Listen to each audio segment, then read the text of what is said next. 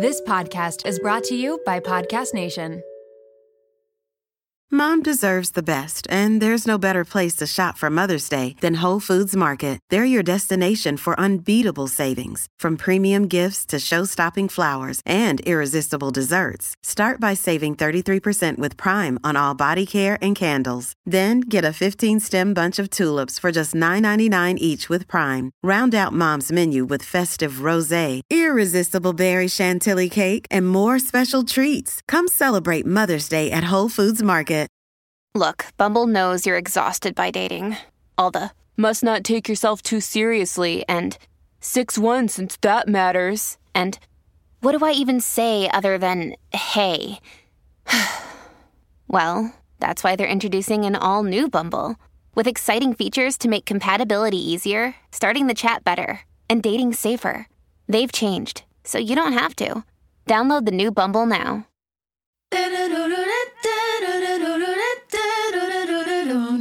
And I'm on a roll.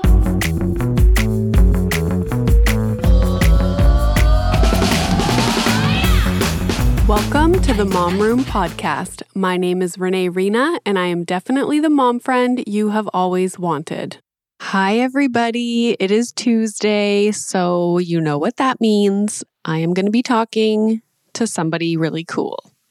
And today I'm talking to Elizabeth King. She is an international fertility coach, which maybe you don't know what that is, and she explains what that is in this episode. She is a health coach. She is a birth and bereavement doula, which I thought was fascinating because we hear a lot about doulas that help people in like their late pregnancy and during labor and delivery. But what about people who, you know, have miscarriages or lose a child during birth? I feel like that is an area that doesn't get as much attention, and people don't know where to turn, right? It's not like you're getting emotional support or like guidance, very much guidance anyways, from physicians, because that's not really their job. So I talked to her about that and what that means. We also get into the fact that infertility affects 1 in 8 women or couples. We talk about miscarriage and loss and how you can thrive in pregnancy after a loss. And I think about this topic a lot because there's lots of people in my life who have struggled with fertility and who have had losses and miscarriages. And I think we even bring up in this episode that the term miscarriage is misleading. It's one of those terms that people use that is just kind of like thrown around. And I think it's just, you hear it so often that you don't actually sit and think about what that means. It's like the word doesn't match the devastation of what it is.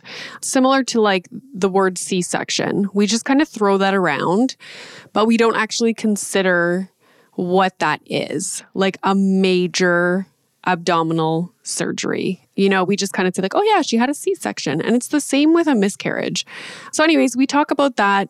We talk about how to thrive in pregnancy after a loss, because I can't imagine that. You know, if you've had the experience of losing a pregnancy, losing a child, like, how do you thrive in pregnancy after that experience? You know, I think a lot about my sister and people in my life who have had losses.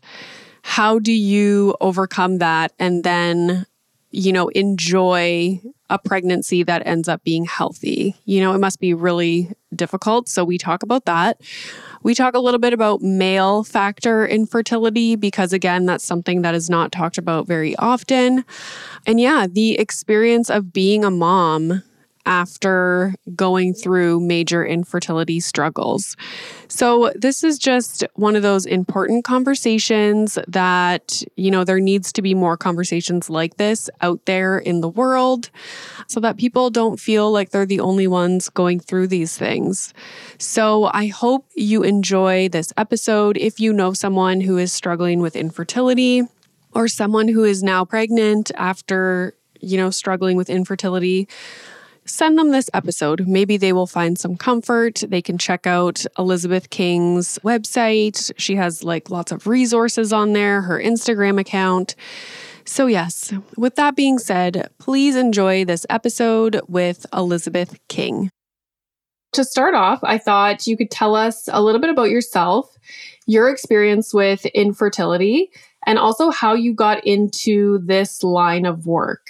So I am a fertility health coach. I've been a certified master life coach since 2008. And really, that's kind of how it all came together. Was I was already helping people with relationships and body issues and things that just, they would come to me with wanting more concrete tools to work through things. And then through my own experience with fertility, I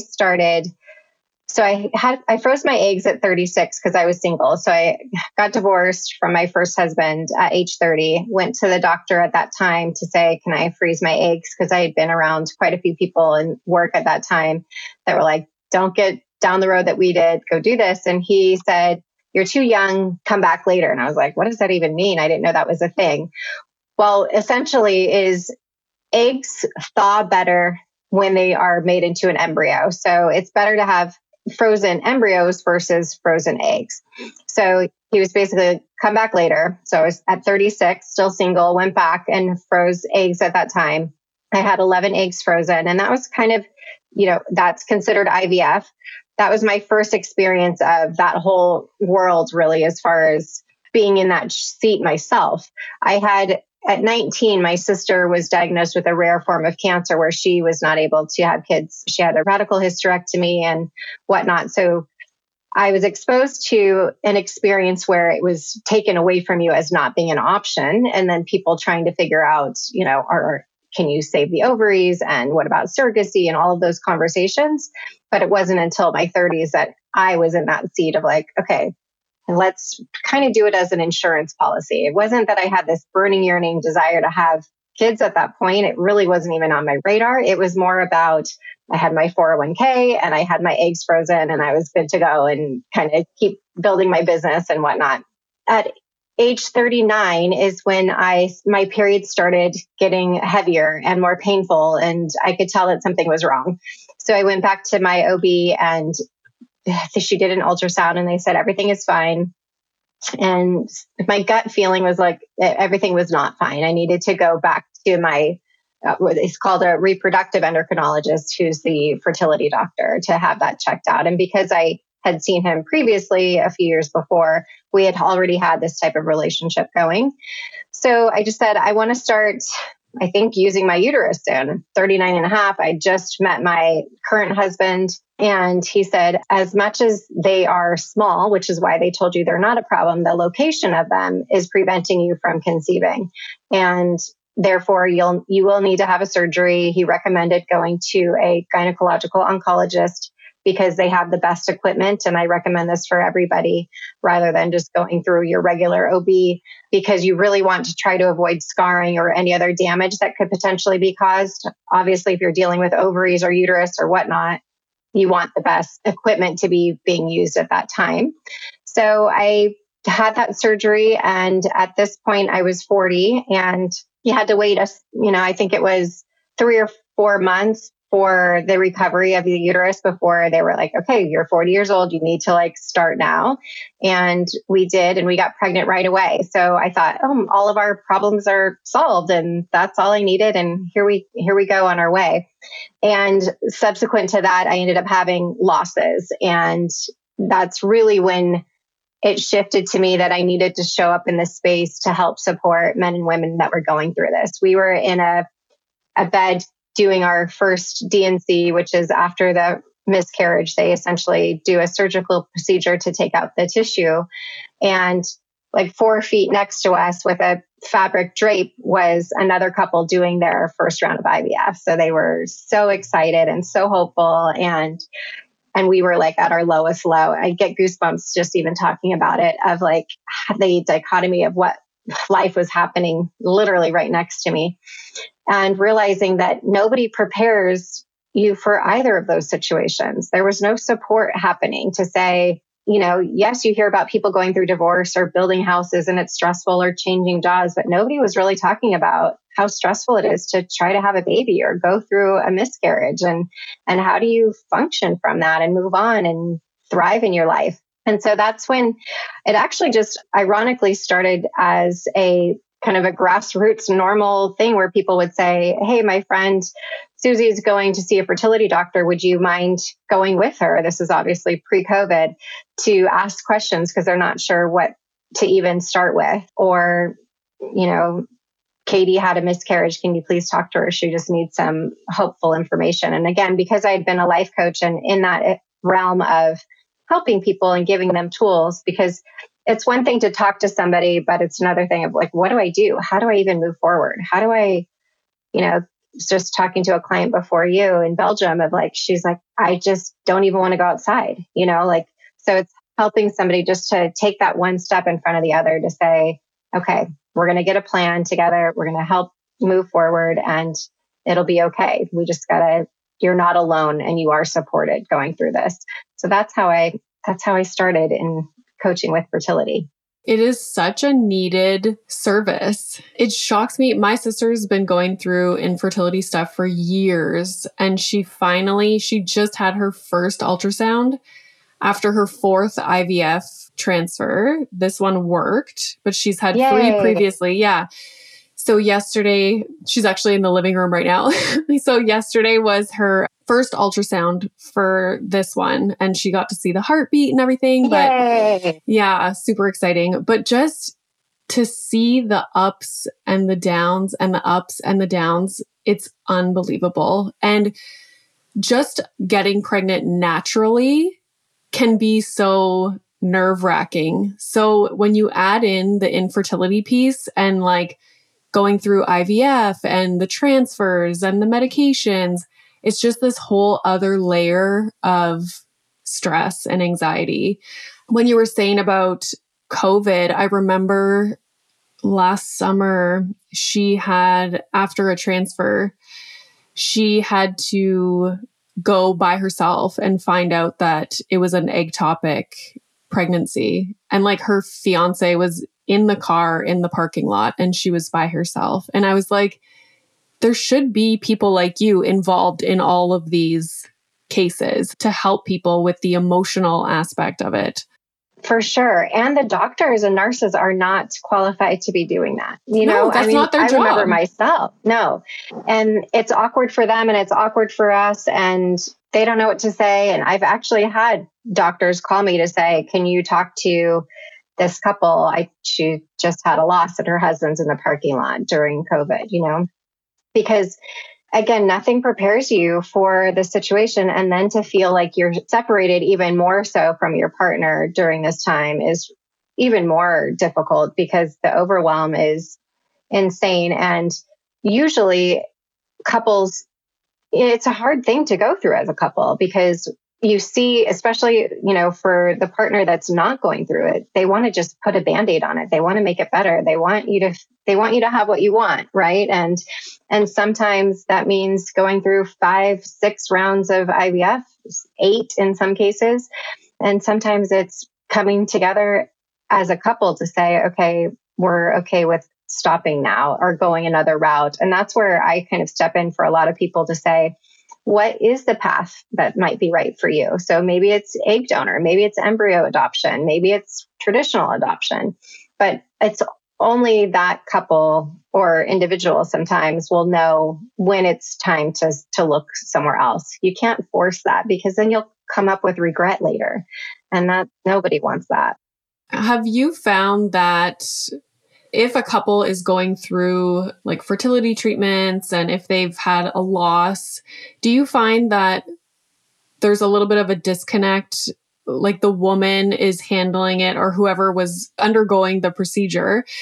Do you find they take it more difficult than their partner and there can be like resentment or they feel like their partner doesn't understand or their partner's not taking it as seriously? Like, what's your experience with that? Unfortunately, more often than not, that's how it is. And for not because they're bad people, it's just because they don't know what to do. Right.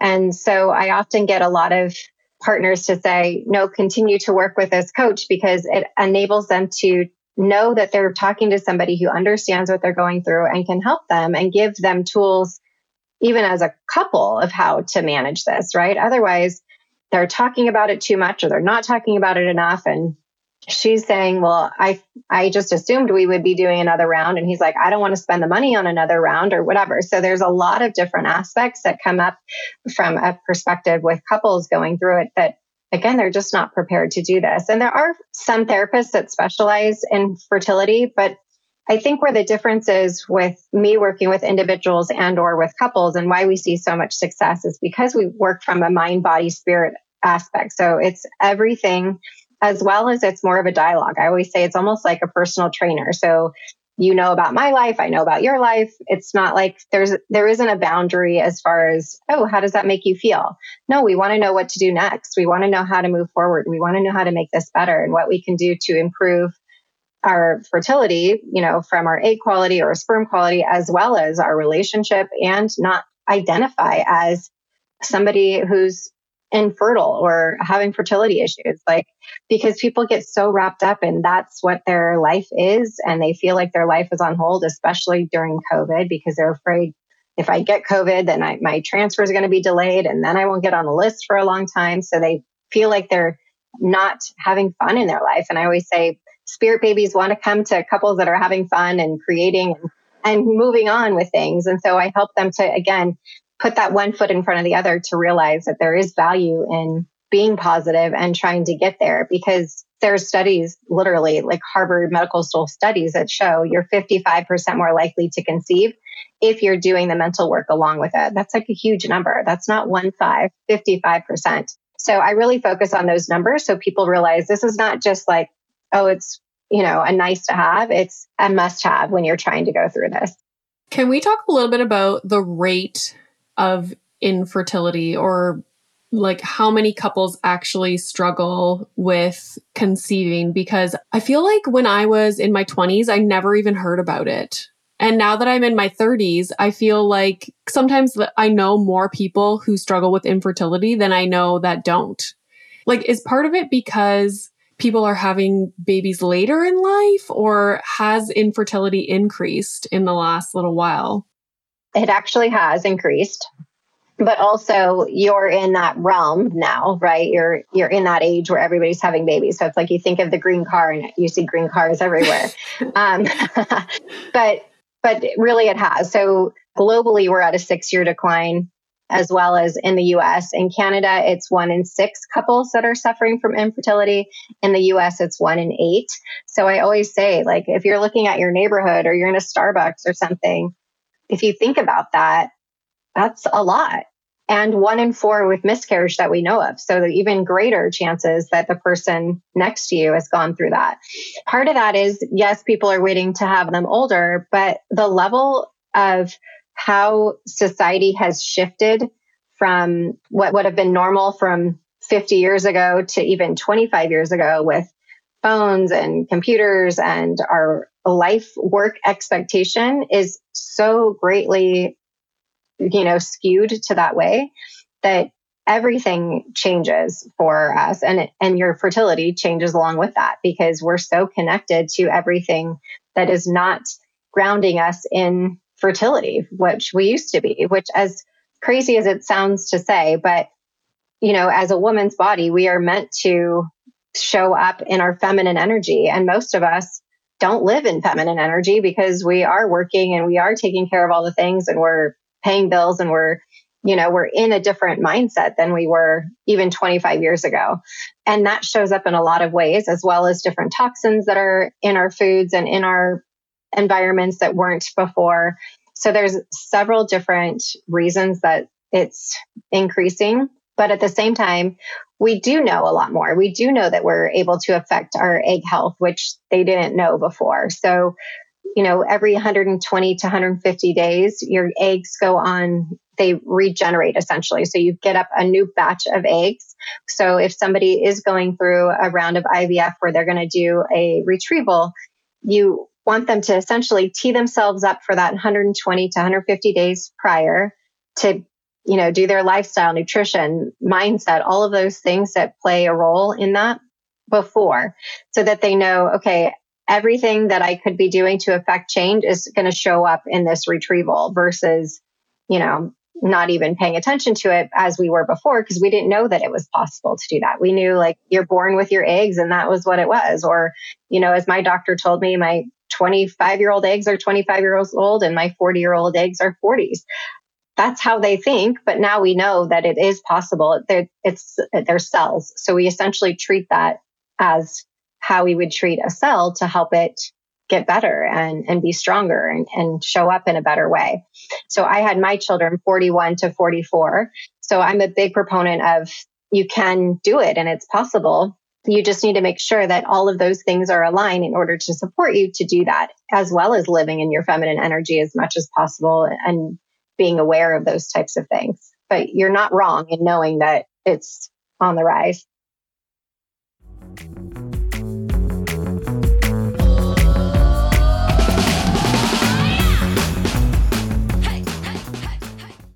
This episode is brought to you by Little Spoon. If you're like me, then the bane of your existence is thinking about what to feed your children, prepping food, going to the grocery store, all of the above. Who has the time? We are all so busy, and it's important to incorporate things into our life that keep our life as simple and convenient as possible. Little Spoon is one way to do just that. They deliver fresh, healthy meals and snacks straight to your door that your kid will love at every eating stage they are in. The baby blends are fresh, organic baby food from single ingredients to multi-textured purees to take the stress out of starting solids.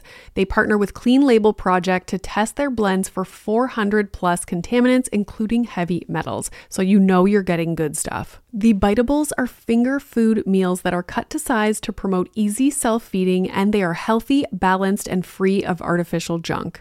The Little Spoon plates are toddler and big kid meals that are free of junk and they taste amazing. Even the pickiest eaters will love them.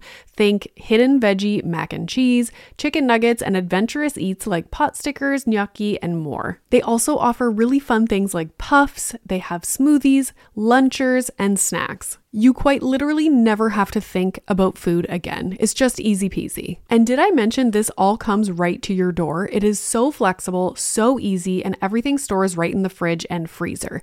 The price is right, the quality is unmatched. You are going to love it and your kids are going to love it. It is just a huge win for your family.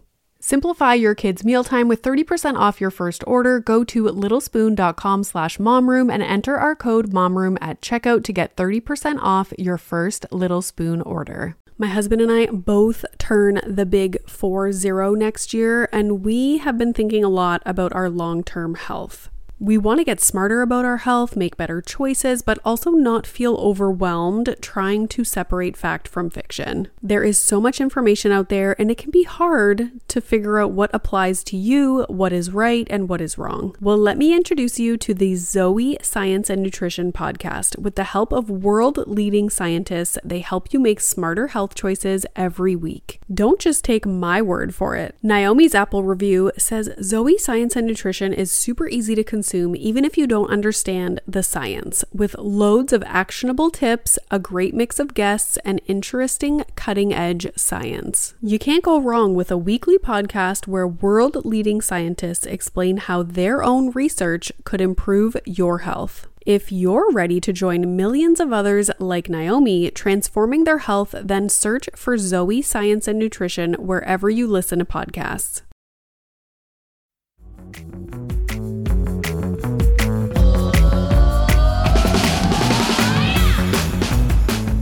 When people are going to have a retrieval, let's say they're just working with a physician at like a fertility clinic, do they give them any kind of advice for those, like you were saying, the 150 days before, or it's just kind of like, this is the date where you're doing your retrieval and that's it?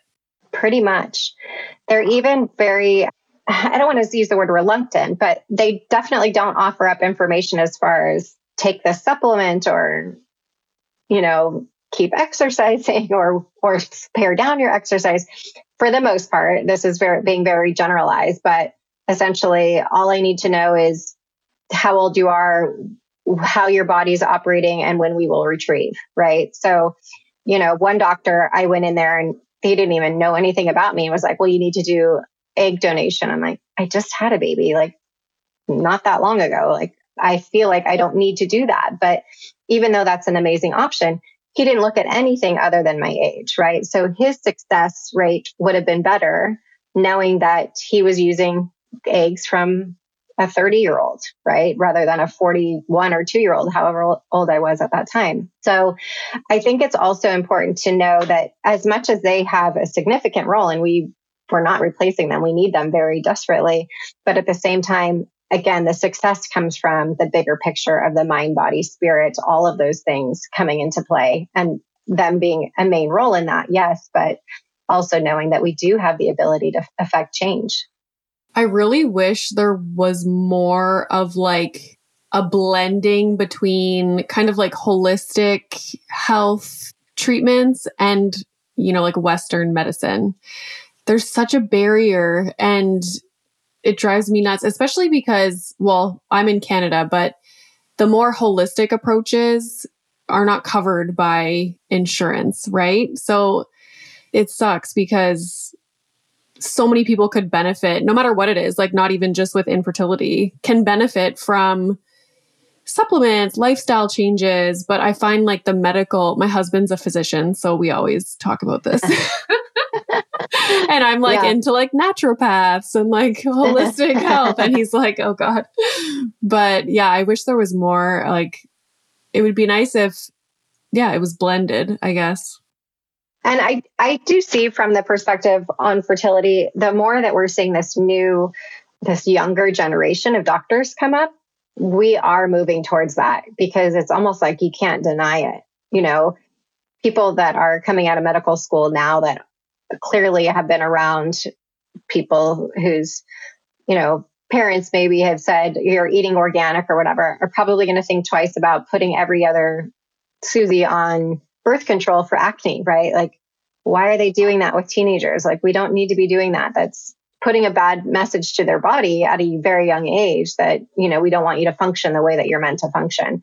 So I do think that we're slowly going to be getting to an awareness of at least fertility doctors that are going to be a little bit more open to the other side of things. Okay, one of the things we were going to talk about is how to thrive in pregnancy after having a loss. And just because of what my sister has gone through, I always think about it's stressful to be pregnant when you haven't had a loss. And, like I remember my entire pregnancy, every time I would go pee, I would wipe and I would be like, is there blood? Is there blood? Like that's always just something that's on your mind. But now if you've experienced a loss, that must just be so heightened. So how do you help people, I guess, thrive in pregnancy, but also to be excited about it and to be happy? Because I feel like that is something that would get robbed, once you've had a loss, you feel like you can't be excited. So how do you work with clients for that? Yeah, I mean, I will say most actually have a slight area of PTSD after, pregnancy after loss. And I did as well. You have anxiety every time you're going in, especially if you're a fertility patient, you're going in every week, right? So every, whatever your day is, Monday or Tuesday or whatever, you're having anxiety before, like, oh my God, is there going to be a heartbeat again?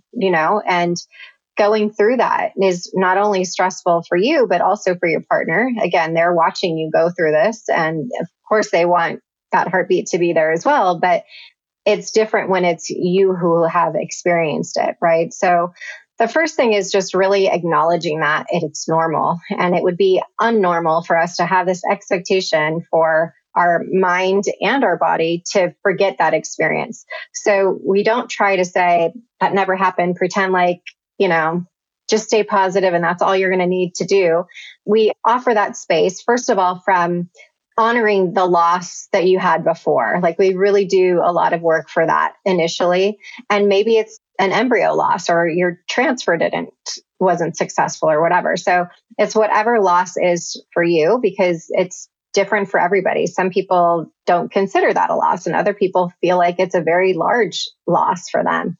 So having, whether that's a piece of jewelry that reminds you, or you plant a flower, or you have a special place that you go to think about that experience. Because every time somebody has a transfer or they do a retrieval or whatever, it's this sense of hope. You write this story in your head mentally of what life's going to be like, right? If I have my transfer now, my baby will be due in July. So then you may be thinking about that every July.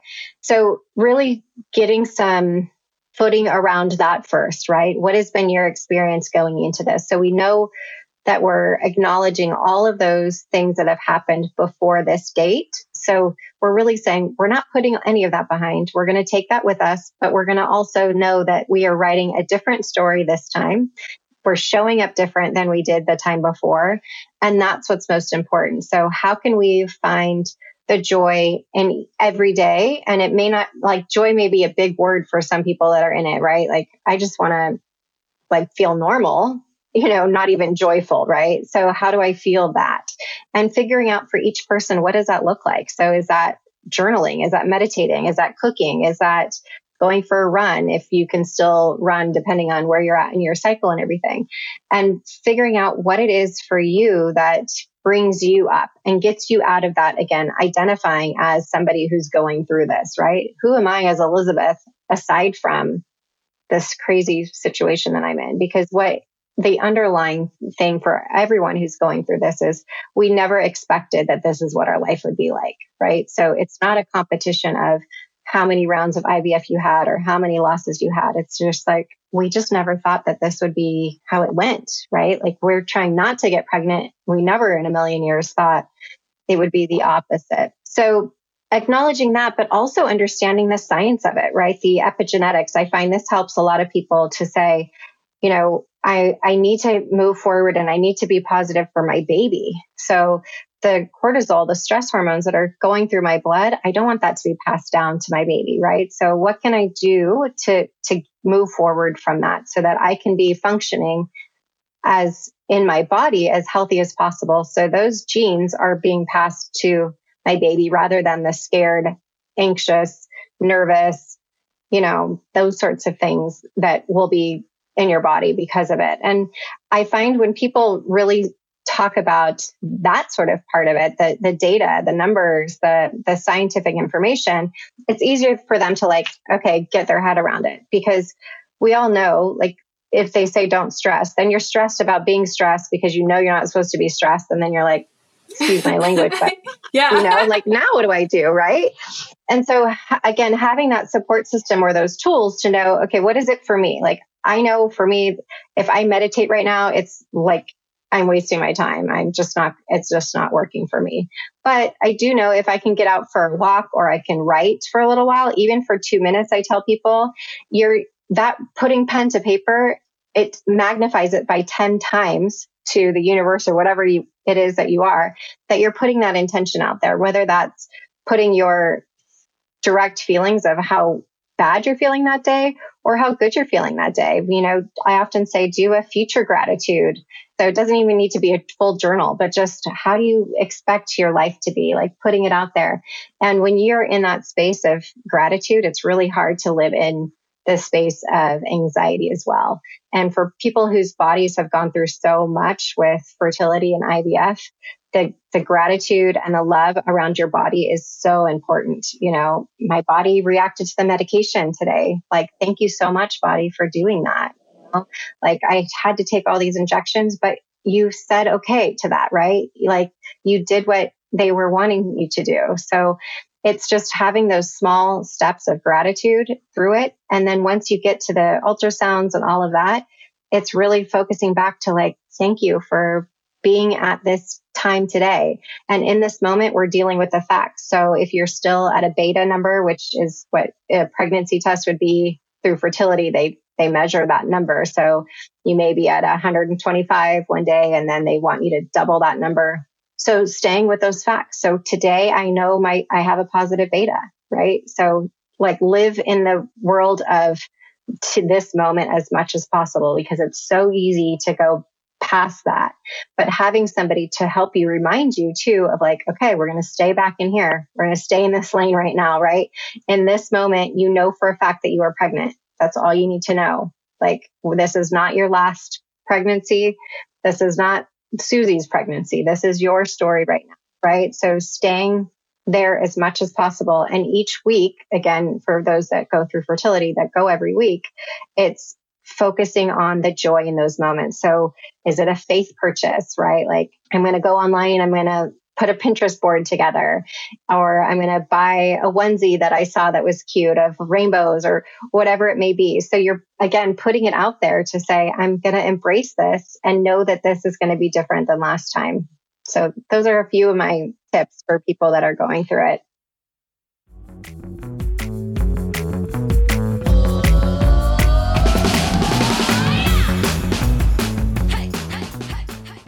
Shout out to Claritin for supporting this episode of the Mom Room and providing me with samples. You know how a lot of people can't leave the house without a water bottle? It's like their emotional support water bottle.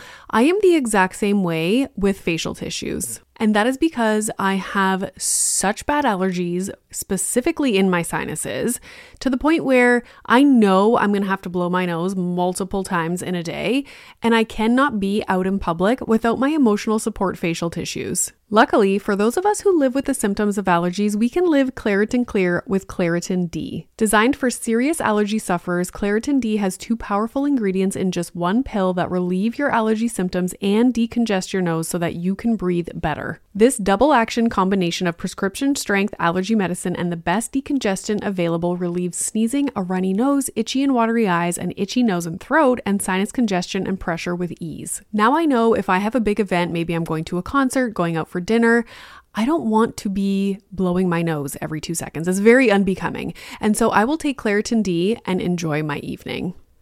Ready to live life as if you don't have allergies? It's time to live Claritin Clear. Fast and powerful relief is just a quick trip away. Find Claritin D at the pharmacy counter or ask for Claritin D at your local pharmacy. You don't even need a prescription. Go to Claritin.com right now for a discount so you can live Claritin Clear. Use as directed.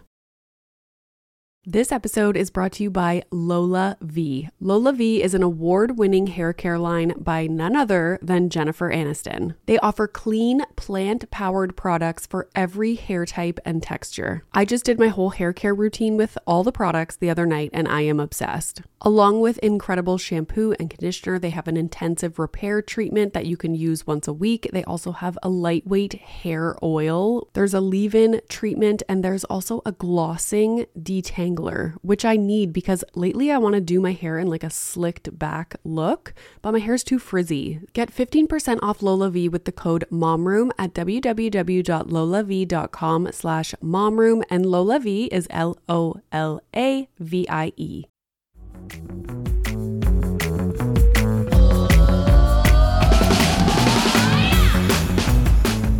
Those are just great tips, even like in general, you know, not so much worrying about the future or, you know, thinking about the past. It's like trying to be mindful and just staying in the moment.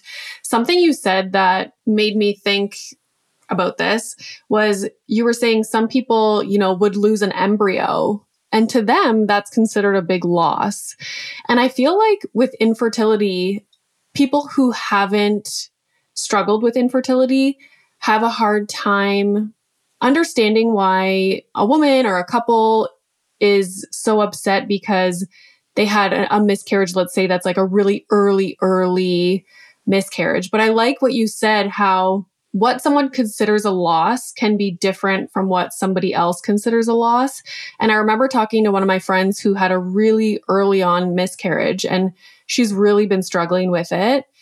And I had a hard time understanding that as well. But she was like, it's not so much that loss. It's you're losing your entire like plan. Like you were saying, it's like in 9 months, like this is our due date. And, you know, this is going to be the nursery. And like you're planning out your life at that point, and your life looks totally different from what it was before you found out you were pregnant. And so that loss is like a loss of that life that you were looking forward to. So I think that's important to point out, because I think when people haven't dealt with infertility, sometimes it's hard to understand like, well, it was a really early miscarriage or it was just an embryo. Like, what's the big deal, you know? But it is a big deal. It's the loss of a future life that you were planning out. Yeah. And most people don't ever get an answer as to why it happened. So that makes it difficult too. So people will have embryos that are genetically tested that sometimes don't take. And so, when you have an uncle pass away or something, oh, he had a heart attack or a stroke, or, there's generally, we always have a reason to know why somebody has left us or that period has ended. With a miscarriage or an embryo loss, we don't always have that answer. So that's coupled on top of that story, as you were just mentioning, that we write for our life of not only did we lose that story, but we don't know why, right? We have no real definitive answer as to what happened. Sometimes you do, but for the most part, you don't. And so it's basically, you're told to have trust that it's going to happen again, like that it won't happen again, and that this is normal. And those are the types of things that when you're having a loss, you don't want to hear. Like, oh, it's okay, it'll happen again. At least you got pregnant. Like, you want to just punch someone in the face, because that is not what this is about. And it's a grieving process. And that's why so many countries now actually are getting on board with giving people bereavement time off from their job, because they are acknowledging that this is a death and it should be treated as so. Mm-hmm. Yeah, I feel like things are starting to change for sure. Even just with people on social media and like conversations like this, like there's a lot more talk about it. I find now, like, people are open, whereas before it wasn't really talked about as much. People would just kind of suffer in silence. Yeah, for sure. I know when I had my first, I didn't know anybody who had a loss until I started talking about it. And they're like, oh yeah, my sister-in-law, my whatever. I'm like, okay, why didn't anybody tell me this? Because you feel so alone. You feel ashamed. You feel embarrassed. You feel guilty. All these like weird things that logically you shouldn't feel. But the more that we start talking about it as a collective, the more that we know that, okay, this is all normal and there's somebody here to support you, whether that's Renee or Elizabeth or, her sister or somebody who can relate to you. You're not alone in going through this. You do not need to suffer in silence. There's people that want to help you. Let's talk a little bit about male infertility. What does that look like? And I know just from like talking to friends who are going through fertility treatments, it's like we focus on usually the woman, and, they go through all these invasive tests and blood work. And, sometimes the man will do a semen analysis, which is just like this quick little test. But what are some male factor infertility issues? So right now, again, it's actually really good, because it is being acknowledged, the fact that it's not always the egg, right? It's not 100% always the egg, which of course doesn't take a genius to figure that out. So I'm not sure why the world is just now starting to have this conversation openly, but as well as the fact that those semen analysis should be done right away too. I have clients that have been 3 years down the road of infertility only to find out that it's not them. And that's like crazy to me. That's becoming more rare now that these conversations around male factor are coming up, but it's still there. The good thing around male fertility is that in most cases, not all, but in most cases, they are really able to affect change with the sperm quality, mobility, and all of those things that go along with it. So you need the sperm to have the right shape, and you need it to have the right amount of speed to be able to get there. The main things are those, right? So those things tend to be able to be affected by, again, lifestyle, diet, exercise, supplements, and you can really see a big change. So I've had clients that, they just had their lake house and they had a hot tub outside, and the husband was in the hot tub every night and stopped doing that. And his sperm count went up hugely just from that perspective, right? And most men don't even realize that that's a thing. Long bike rides, phones in your front pocket, laptops on your lap, which is really common now with people working from home so much. So there's a lot of things that affect that, as well as, people that are eating and drinking and smoking things that they shouldn't be doing, right? Again, it's always been like, oh, well, she's doing the fertility diet, she's taking the supplements, she's doing all the things. But yet, if the male partner is still smoking and drinking and whatever, that's going to affect the cell growth of that sperm, right? So again, it could have two heads. One might not have the tail to get it to where it needs to go. And all of those things, if you have a healthy egg and the sperm is not quite what it should be, then you're not going to have a healthy embryo. So it's just as important as the females to make sure that they are, up to par with their lifestyle, diet, nutrition, supplements, all of those things. And the good news is you can really go do your semen analysis 1 month and then wait 75 to 85 days and do it again and see, okay, look at what I did. Like, this is so cool. I've made all these changes and there's a difference. Whereas, for the eggs, it's not that easy because we have to, if you're not doing fertility treatments, we're just assuming that all of these things are working, just like we are putting health into a cell. But for the males, it's awesome to me because you can actually see the data change, which is great. So again, even with smoking or drinking, if you're in a point of ovulation, you want to make sure that they slow down on that because that's affecting, no matter what you're smoking, it's still constricting the veins in your body, which then affects everything else. So you want to make sure that everybody who's involved in making this baby is on the same page as far as being healthy. Do you know the show Vanderpump Rules? Yeah. Okay, so on this season, 2 of the cast members, Katie and Tom, they've been having fertility issues. And she went through all the testing and she thought it was her. Like, most women think that it's them. And then on the show, like, he did a semen analysis and it came back that, like you were saying, the sperm were like the heads were off and like the mobility. And so the doctor said, like, he was smoking weed every week or something. He works at a bar, so he was drinking a lot and he took hot baths all the time.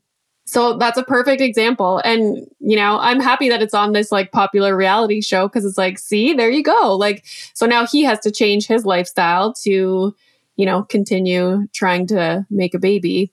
And sometimes it's hard to convince the guys now because they're not aware of that, right? Because it's never been a conversation point that that's an issue. And now that, especially weed being legal in most places in the US, it's more common, but yet, it's still affecting change in those areas. So yeah, as well as I was mentioning earlier with the, 50 years ago, our parents were coming home from work and leaving their work at home. Now men are, constantly working and they're constantly in this different level of stress, and the stress levels affect your cell growth. And, that's really kind of where it all comes down to, again, is really making sure that your mind, body, spirit are all in the same page to get to a healthy spot for both of you to be able to conceive.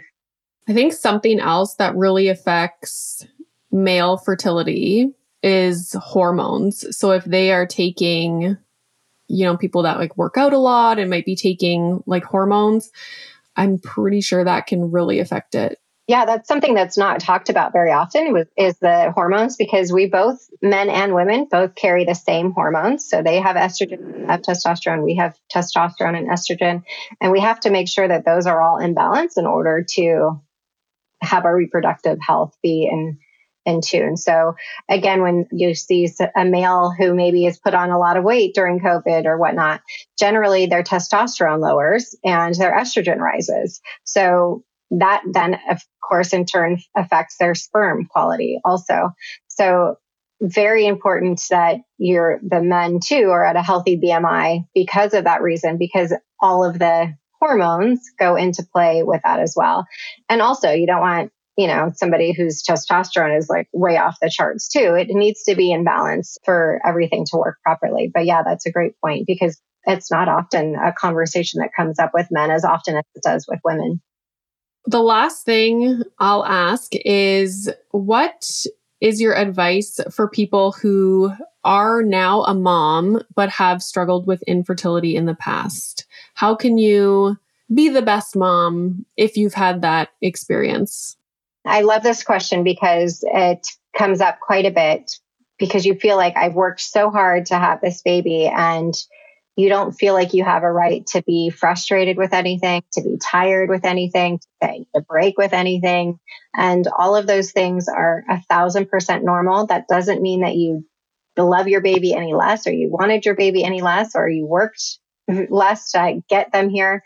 And so allowing yourself to know that situation that I identified with for so long, or so many years, of having infertility, and now I have this baby, I don't have to be in that club anymore, right? Like, I get to move on. I'm now in this club of being a mom.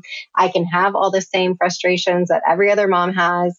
You don't have to feel like, that, again, you can't get frustrated. Of course you're going to get frustrated, and you're more likely actually to have postpartum depression effects because you have identified with infertility for so long, right? So you have this different expectation than somebody who tried and got pregnant right out the gate by like looking at their partner, right? Because you feel like, I have to hold on to this so tight, and this is who I've identified with. And I just want to give people permission. You don't have to identify with that any longer.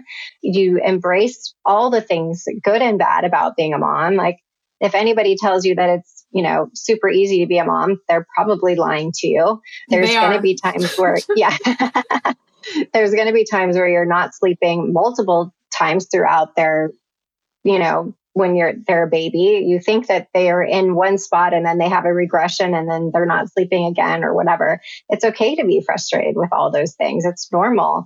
Just having the awareness that that you're going to probably be more sensitive to that, and telling those people around you. So the people that are helping you care for your baby, your partner, all of those things, to say, you know what, I might be a little more hypersensitive around these things because of my experience, but help me through this a little bit, because you can let go. You don't have to hold on so tight to that. Like, you got there, right? You have the baby in your arms, you have the healthy baby, and now you can live your life in a different way.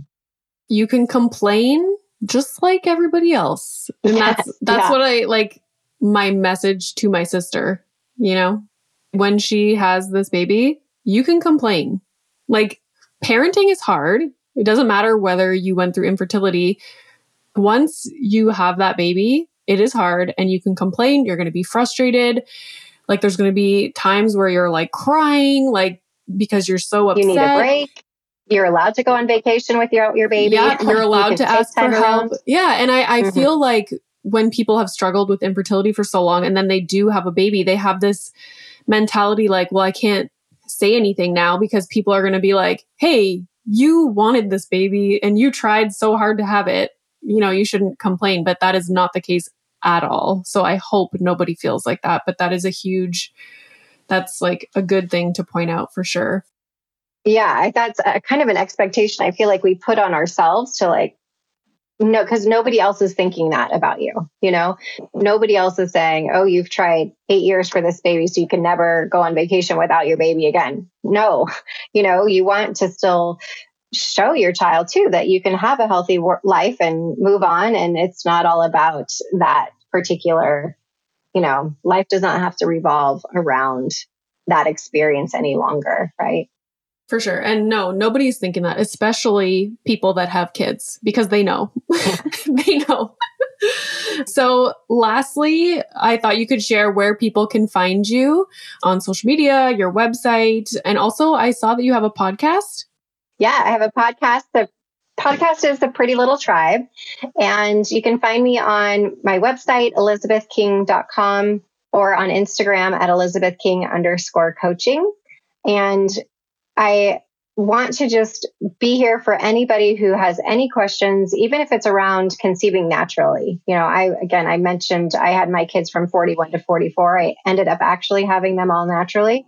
But if you have questions around ovulation, or like, no question is a stupid question, feel free to DM me or email me, whatever it is. I'm happy to help in any way that I can to support anyone who's out there listening. Awesome. Thank you so much. This was a great conversation. Thanks, Renee. Yeah, I'm glad that we got to connect.